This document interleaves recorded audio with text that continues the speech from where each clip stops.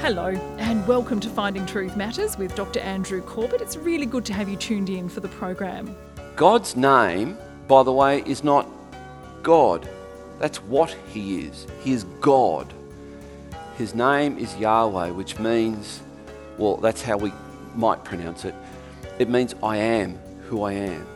The name of God, sadly, is commonplace for all the wrong reasons, with people taking God's name in vain routinely without any thought. How many of us could confidently expound God's virtues and then would be happy to profane His name afterward? So what's in a name? Well, in God's name there is much to be discovered. Dr. Corbett is in a 7-part series on the subject you may not have heard preached on directly for a little while. With the 4th in the series, let's join Dr. Corbett now for The God Who Is.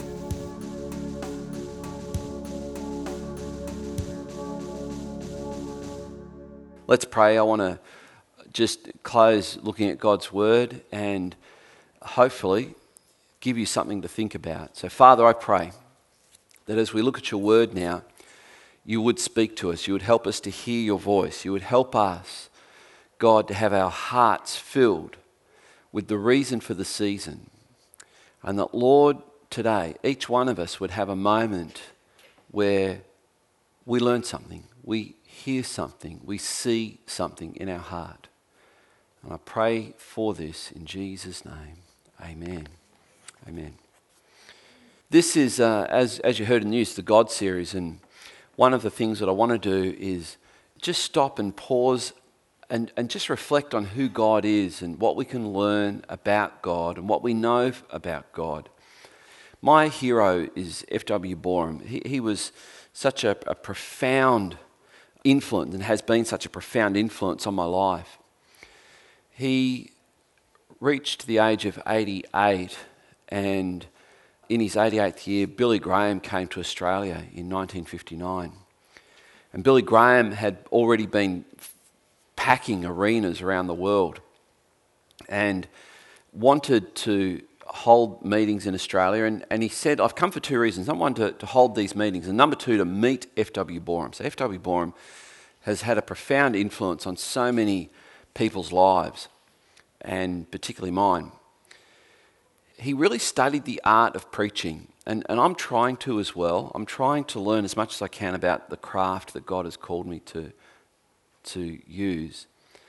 One of the things that he did was he would go down to the law courts when he was in Dunedin, the criminal law courts, because he reasoned if he could learn from lawyers how to argue for the life of a man who was on trial for murder, perhaps falsely, then if he could learn how that lawyer could persuade a jury, he could also learn as a preacher how to persuade people of their need for the ultimate forgiveness, the ultimate redemption.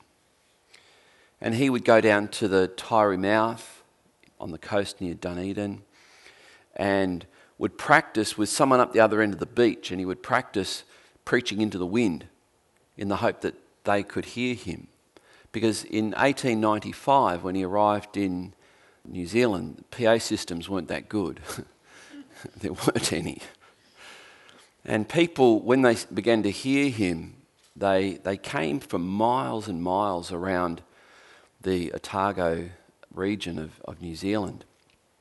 In fact, in winter, their service was at 7 o'clock at night. And of course, if you're a farmer, you know why, because Joey, that's when everyone's milked the cows and put them away and they can come back out to church. And so they did, and they would come on horse and cart in a building a fraction the size of this, and they would have kerosene lamps around and no overhead projectors, and they would come by kerosene lamp and come to church in winter in New Zealand. Now, you think winter in Tasmania is harsh.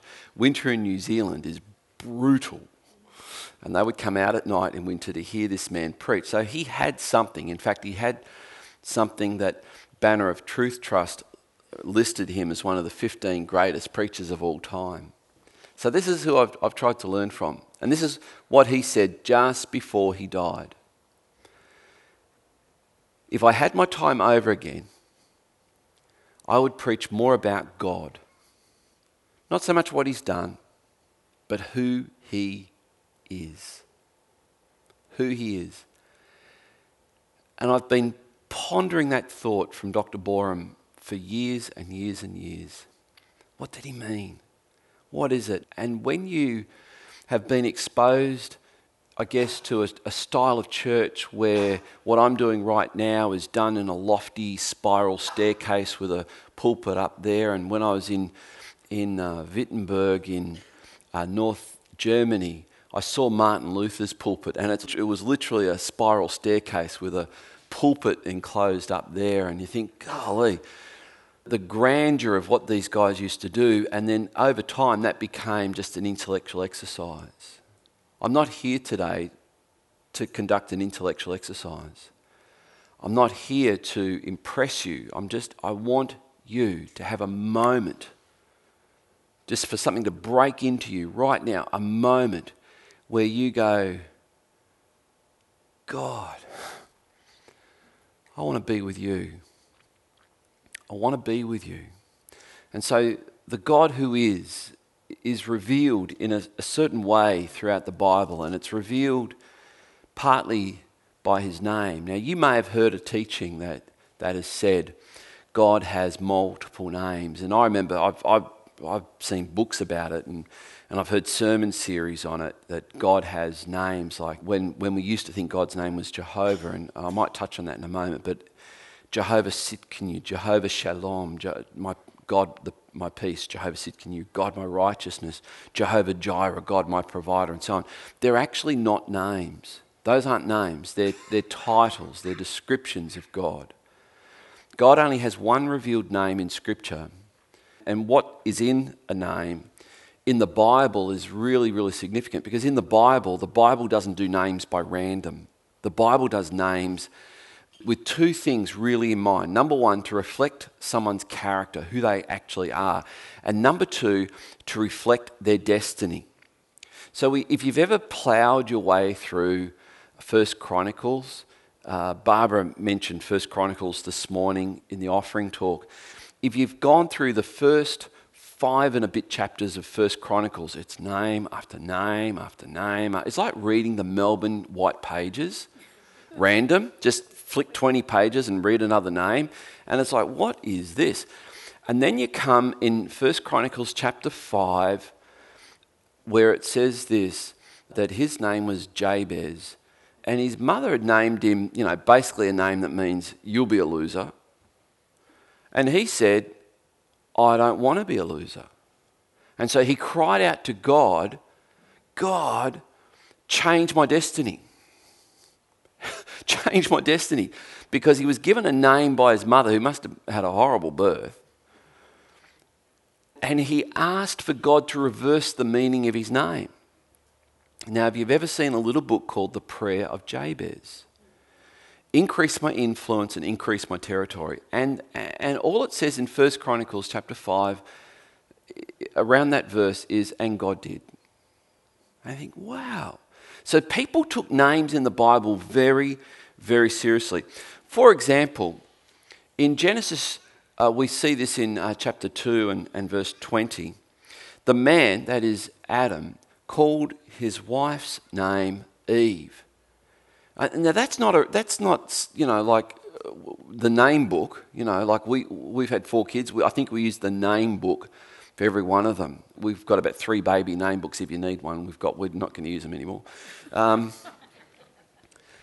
the funny thing is, I actually don't think we used any names in the name book. And even funnier is that when we had lost a couple of children on our journey, and when it came time to Ruby, we liked that name. It's a precious jewel. It describes wisdom as being above rubies. There's all that. The interesting thing is, for us, Ruby was our grace gift. We didn't think we'd ever be able to have our Ruby. Interestingly, when we figured out that Ruby had some health issues and we figured out how to begin to manage those, she became quite a cheeky young girl.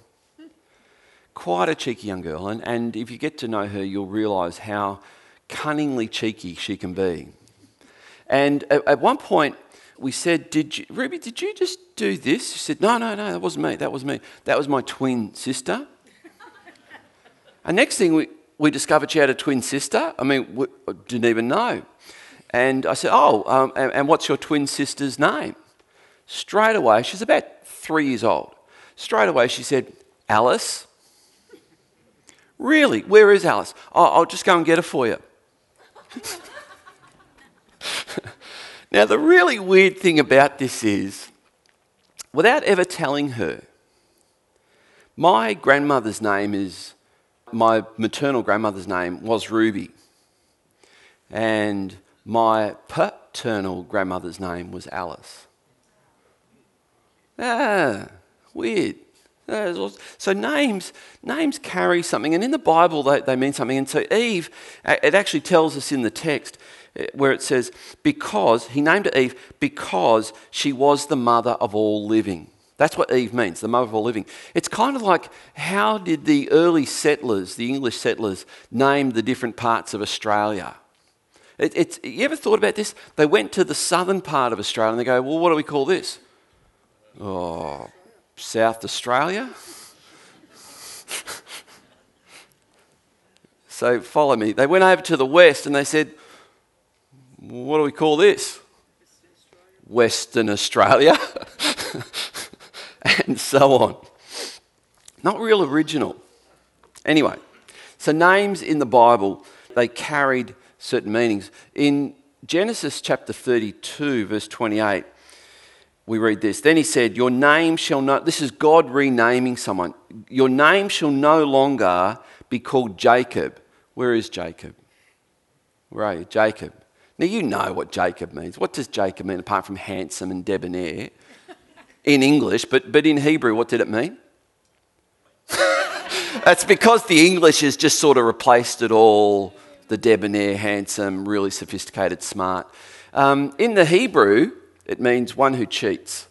That's why it's erased, healing of the memories. Jacob, the one who cheats.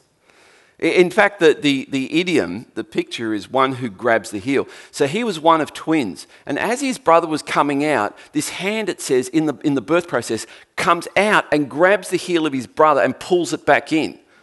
So he was a cheater. So they had to pull, tug of war, and anyway. So they said he's going to be a heel catcher, which is the term for one who's going to cheat. But then God comes along and says, your name is no longer going to be one who cheats. Your name is going to be Israel. And whenever you see L on the end of a name in the Bible, that L means God. One who overcomes with God. That's going to be your name. That's the name of Israel. And it says, because you've striven with God and with men and have prevailed. So in the Bible, a name, after someone was named, apart from having its meaning, it also conveys reputation. So, my name was sullied, or my name was bandied about in town, and now my name is mud. That kind of thing, reputation. So we read in Proverbs chapter 22, verse 1, it says a good name. Now that doesn't mean a name like Jacob, debonair, handsome. It's the reputation behind that name. So a good name is to be chosen, it says, above great riches, rather than great riches. And favour is better than silver or gold. The favour that comes from, your name carries with it a reputation for being impeccably honest. As a builder, they have a good name, or whatever. That's the kind of thing that the Bible will refer to as someone having a good name. It doesn't mean that you've got, a magnificently strong, masculine, strong name like Gordon. It means that you are someone who has that reputation. All right, well, in the same sense, God's name conveys all of those things. It conveys who he is. It conveys something of his destiny, if you'll run with me for a bit. And it also carries with it the reputation that he has developed as well. So God's name both is a representative of who he was, and it conveyed his reputation as well. Now, the reason this is so important is because we read in the Ten Commandments, you should not have no other gods before me, do not create a god, do not take the name of the Lord in vain. The third commandment, and it's repeated in Deuteronomy chapter 5. Deuteronomy means the second giving of the law. And so the first generation heard it at Exodus, then their children hear it in Deuteronomy. And here we have this statement, you shall not take the name of the Lord your God in vain, for the Lord will not hold him guiltless who takes his name in vain. Now, what does it mean to take in vain? Vanity is pointless, has no point, has no purpose, can't do anything. That's not God. That's not God. And to accuse God of being that is really, really serious to God. So he takes his name, and I know that some people say, well, we should only address him by, for example, Jehovah's Witnesses say Jehovah is his name, which, by the way, it's not. Jehovah comes from a mash of two words that have been invented to represent the unpronounceable name of God in Hebrew. Yahweh, Y-H-W-H, and then you put in the vowels of another Hebrew word, Adonai, which means Lord, Adonai. If you're into Amy Grant, you would have heard Adonai, Adonai, Adonai, Adonai. Anyway, so you put the vowels in there and you end up with Jehovah because, anyway, it's a made-up word. So, sorry, Jehovah's Witnesses, you're wrong. God's name, by the way, is not God. That's what he is. He is God. His name is Yahweh, which means, well, that's how we might pronounce it. It means I am who I am. And within that carries with it, I am the eternal one, the one who always has been, who always will be. There's the destiny. He always will be, which is really cool because it says to us who are looking for help from this God that he will always be available to be who he is. That's a part of his name, and that's a part of his reputation as well. So it's really, really cool. So taking God's name in vain really is to misrepresent him to others. And here's the thing about when you get to know God, you know that all of the 10 Commandments are the very things that he himself keeps. God has no other gods. God would never, second commandment, make an idol and bow down to it. He would never do that. He would never misrepresent himself, blaspheme his name. He rests. We read in Genesis chapter 2 and verse 4 that after he created the universe in those 6 periods of creation, that he rested from his works. So all of these things, God honours himself, and he's asking us to honour them as well. And when we who bear his image lie, when we steal, because we bear his image and we bear his name, as I hope to show you in a moment, we are telling all of creation, I represent the one who lies, I represent the one who steals, and that is taking God's name in vain. It's not, and I'm not encouraging you to do this, but if you ever drop a brick on your toe and you say, God or whatever, that's not necessarily blasphemy. By the way, it's not a good thing to do. Don't do it. So you might want to drop that and go, gosh, that hurt. Because people who don't believe in gosh end up going to heck.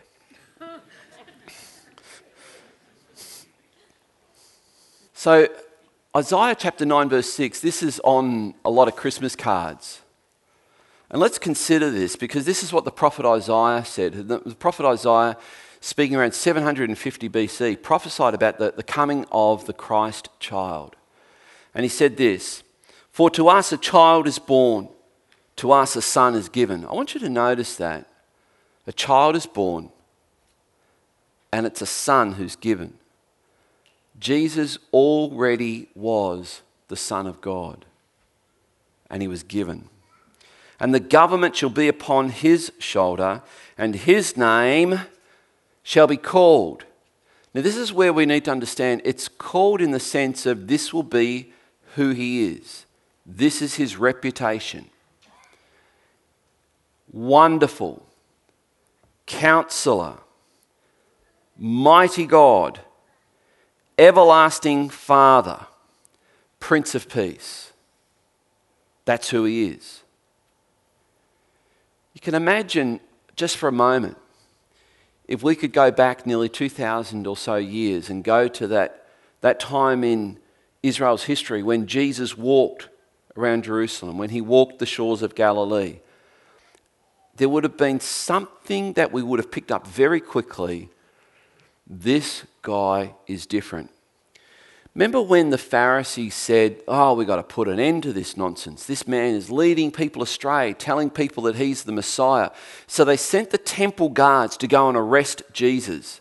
The temple guards go to arrest Jesus, and a few hours later they come back without Jesus. And the Pharisees go, boys, have you forgotten something? You were supposed to arrest him and bring him back. Where is he? Well, we got there, they said. We got there and we heard him. And we thought, wow, no one talks like this. Completely believable. Not only affected the mind when they heard it, but did something to their heart. And that's what the two on the road to Emmaus said as well. Remember that after the resurrection? Didn't our hearts burn within us? Wasn't the pizza the night before? It was the words of Christ doing something in their hearts. And these temple guards came back and said, no one's ever spoken like this. Remember when the Romans, who had a detachment assigned to the temple, came to arrest Jesus in the garden the night of his betrayal? They came and they said, and Jesus said, who are you looking for? We're looking for Jesus of Nazareth. And he said this, I am. Now you've got to just fathom that for a minute. I am. And in English, they usually put in I am and then in italics he, because in English it probably needs that word he. But Jesus is invoking the Hebrew name Yahweh. We're looking for Jesus. It's like saying the roll call. Jesus of Nazareth, I am. And it says the moment he said it, this battalion of soldiers, battle-hardened soldiers, it says when they came out in that garden to get him, they all fell backwards. You see, you spend time with Jesus, you would have known there is something different about this man. They got up again and he said, who are you looking for? Jesus. And he did it again. I reckon he could have gone on all day. There was something different about him. Something profoundly different about him. It says in Isaiah chapter 9 and verse 7, of the increase of his government and of peace, there shall be no end, on the throne of David and over his kingdom, to establish it and to uphold it with justice and with righteousness from this time forth and forevermore. The zeal of the Lord of hosts will do this. So oftentimes we see these sentiments on Christmas cards and we go, oh, that's lovely, without realising just how enormous this is.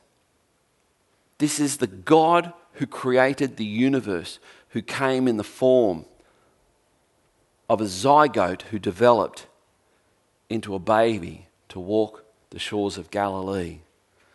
The one who made the tree from which the cross was fashioned. This Jesus, the everlasting Father of eternity. Awesome. And when the one who Isaiah prophesied about was born, what did they name him? Because Isaiah said his name will be Wonderful Counselor, Mighty God, the Everlasting Father, Prince of Peace. What did they end up naming him? They ended up naming him Jesus. Why? And we might today think, what parent would think, I think I'll name my child Jesus? You probably wouldn't do it because that name is now associated with the Jesus that Isaiah prophesied about.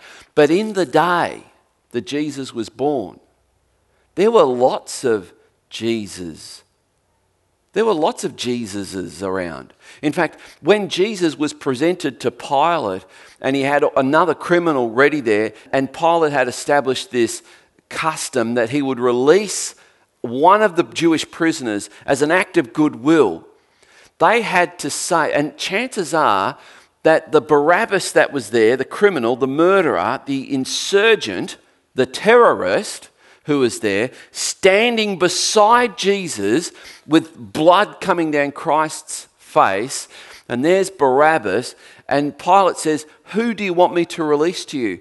They don't yell out his first name.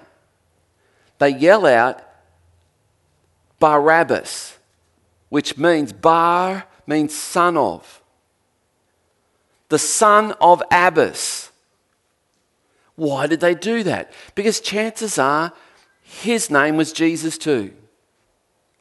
And so there was lots of Jesuses around. It was a common word. It was from the Hebrew term, this is an Aramaic word, and it was from the Hebrew Joshua or Yeshua.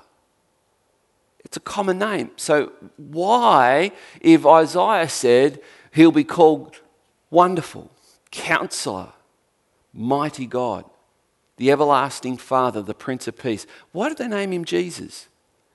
Because Jesus is the catch-all name for those things that Isaiah prophesied. Jesus means Saviour, the one who rescues. It's interesting that the Bible it culminates with the coming of Jesus. It culminates with the coming of the rescuer, the Saviour, the one who gets people out of the biggest predicament the universe has ever seen. And within our hearts now we have a storyline that corresponds to this story. And this storyline, I think, is reflected in just about every story we warm to. There's a hero. Why do we love superheroes? Well, you may not, but I do. Superman's my favourite. You like that, obviously, Mark Salmon. You named your son Jor-El. Who is Jor-El in the Superman story? Superman's dad. Jor-El. And Superman's name is Kal-El, the son of El. And the two Jewish writers who developed the superhero Superman took everything they saw in Isaiah of the Messiah and invented a superhero to personify him. So, in Matthew chapter 1, verse 21, it says this, "She'll bear a son, and you shall call his name," this is speaking to Joseph, "you'll call his name Jesus." Why? "For he will save his people from their sins." That's what Jesus means. And only the Wonderful Counselor, only the Prince of Peace, only the Mighty God could do that. Jesus is the catch-all for all of those names. And it tells us something about God. In Acts chapter 2 and verse 21, it says this, "And it shall come to pass that everyone who calls on the name of the Lord shall be saved." So no matter what you're going through right now, no matter how difficult life seems to be right now, Jesus is the one who can help you get out of it. And I've heard people foolishly say, "Well, I'm not going to become a Christian because Christianity is a crutch, and you just look to someone to help get out of all your problems." Like, duh, yeah, absolutely I do. And I tell you what, a crutch is not bad when your legs have been blown off. If that's going to help you to get around and walk, then that's your best option. And the story goes on, ultimately, to use this analogy, that one day he's going to restore everything that was ours. That's all we have time for tonight. For a CD copy or premium download of tonight's discussion, please go to our website, findingtruthmatters.org, and select the God Series Part 4 from our online store. As we've heard tonight, in the Bible, a person's name carried their reputation. God's name both conveys who he is and his reputation. Jesus was named because he was the Saviour. More from Dr. Corbett next week with God the Redeemer. Dr. Corbett is pastor of Legana Christian Church and president of ICI Theological College Australia. We look forward to joining you again, same time next week, for another Finding Truth Matters.